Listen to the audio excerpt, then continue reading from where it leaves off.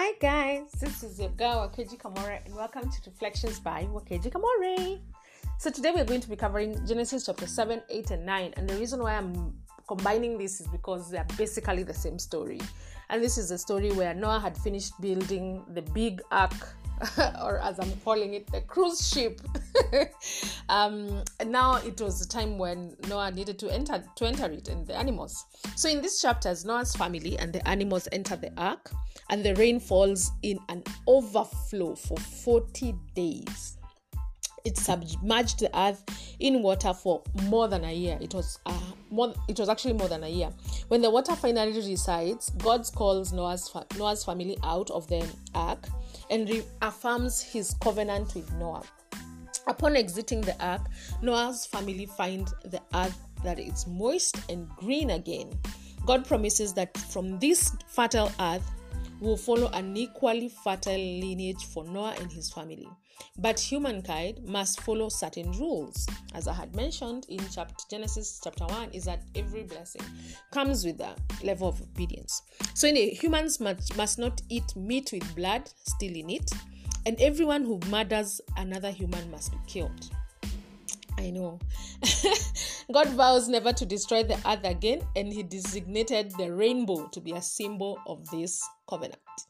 In chapter 9, God blesses Noah and his sons and say to them, "Be fruitful and multiply and fill the earth." Please note that, because we will see how they decided to not do this in a few chapters to come. So the command, I don't even think this is like a blessing. This was an instruction. This is what you're going to get out of this ark and do. You're going to be fruitful, multiply, and fill the earth. And then one night, after they had left the ark, Noah becomes drunk, because now after Noah left the ark, he became a farmer and was farming vineyards. He was having like vineyards and vineyards. That's what he was farming. So Noah became drunk and he lied naked in his tent. Ham, one of his sons, sees his nakedness and tells his brothers Shem and Japheth. So Shem and Japheth cover their father without looking at him. And when Noah woke up, he curses Ham and his descendants, the Canaanites, and Ham's disrespect and indiscretion. What? Big words at 6 a.m. Declaring that they will serve the future descendants of Ham's brothers. Is that Ham na the descendants wake wakakuwa cast so that they can serve the descendants of Shem and Japheth, who are not cast. So my personal takeout is that first, God repeats the initial command that he had given Adam and Eve. Remember that at this point he had wiped out all the other humans apart from Noah's family. So he still needed the earth to be populated. So he said, "Be fruitful and multiply and fill the earth." So he repeated the initial command that he'd given Adam and Eve.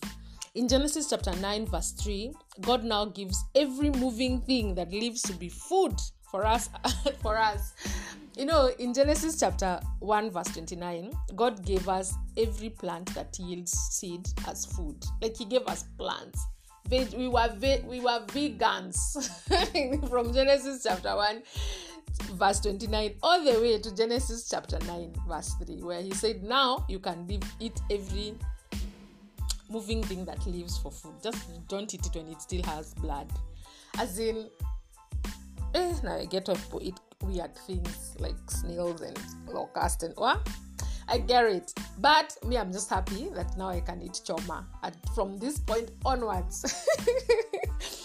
And the other thing that was my personal takeout is that disrespect attracts curses. Ham disrespected his father and his generations, and generations after that were cursed. How am I applying this?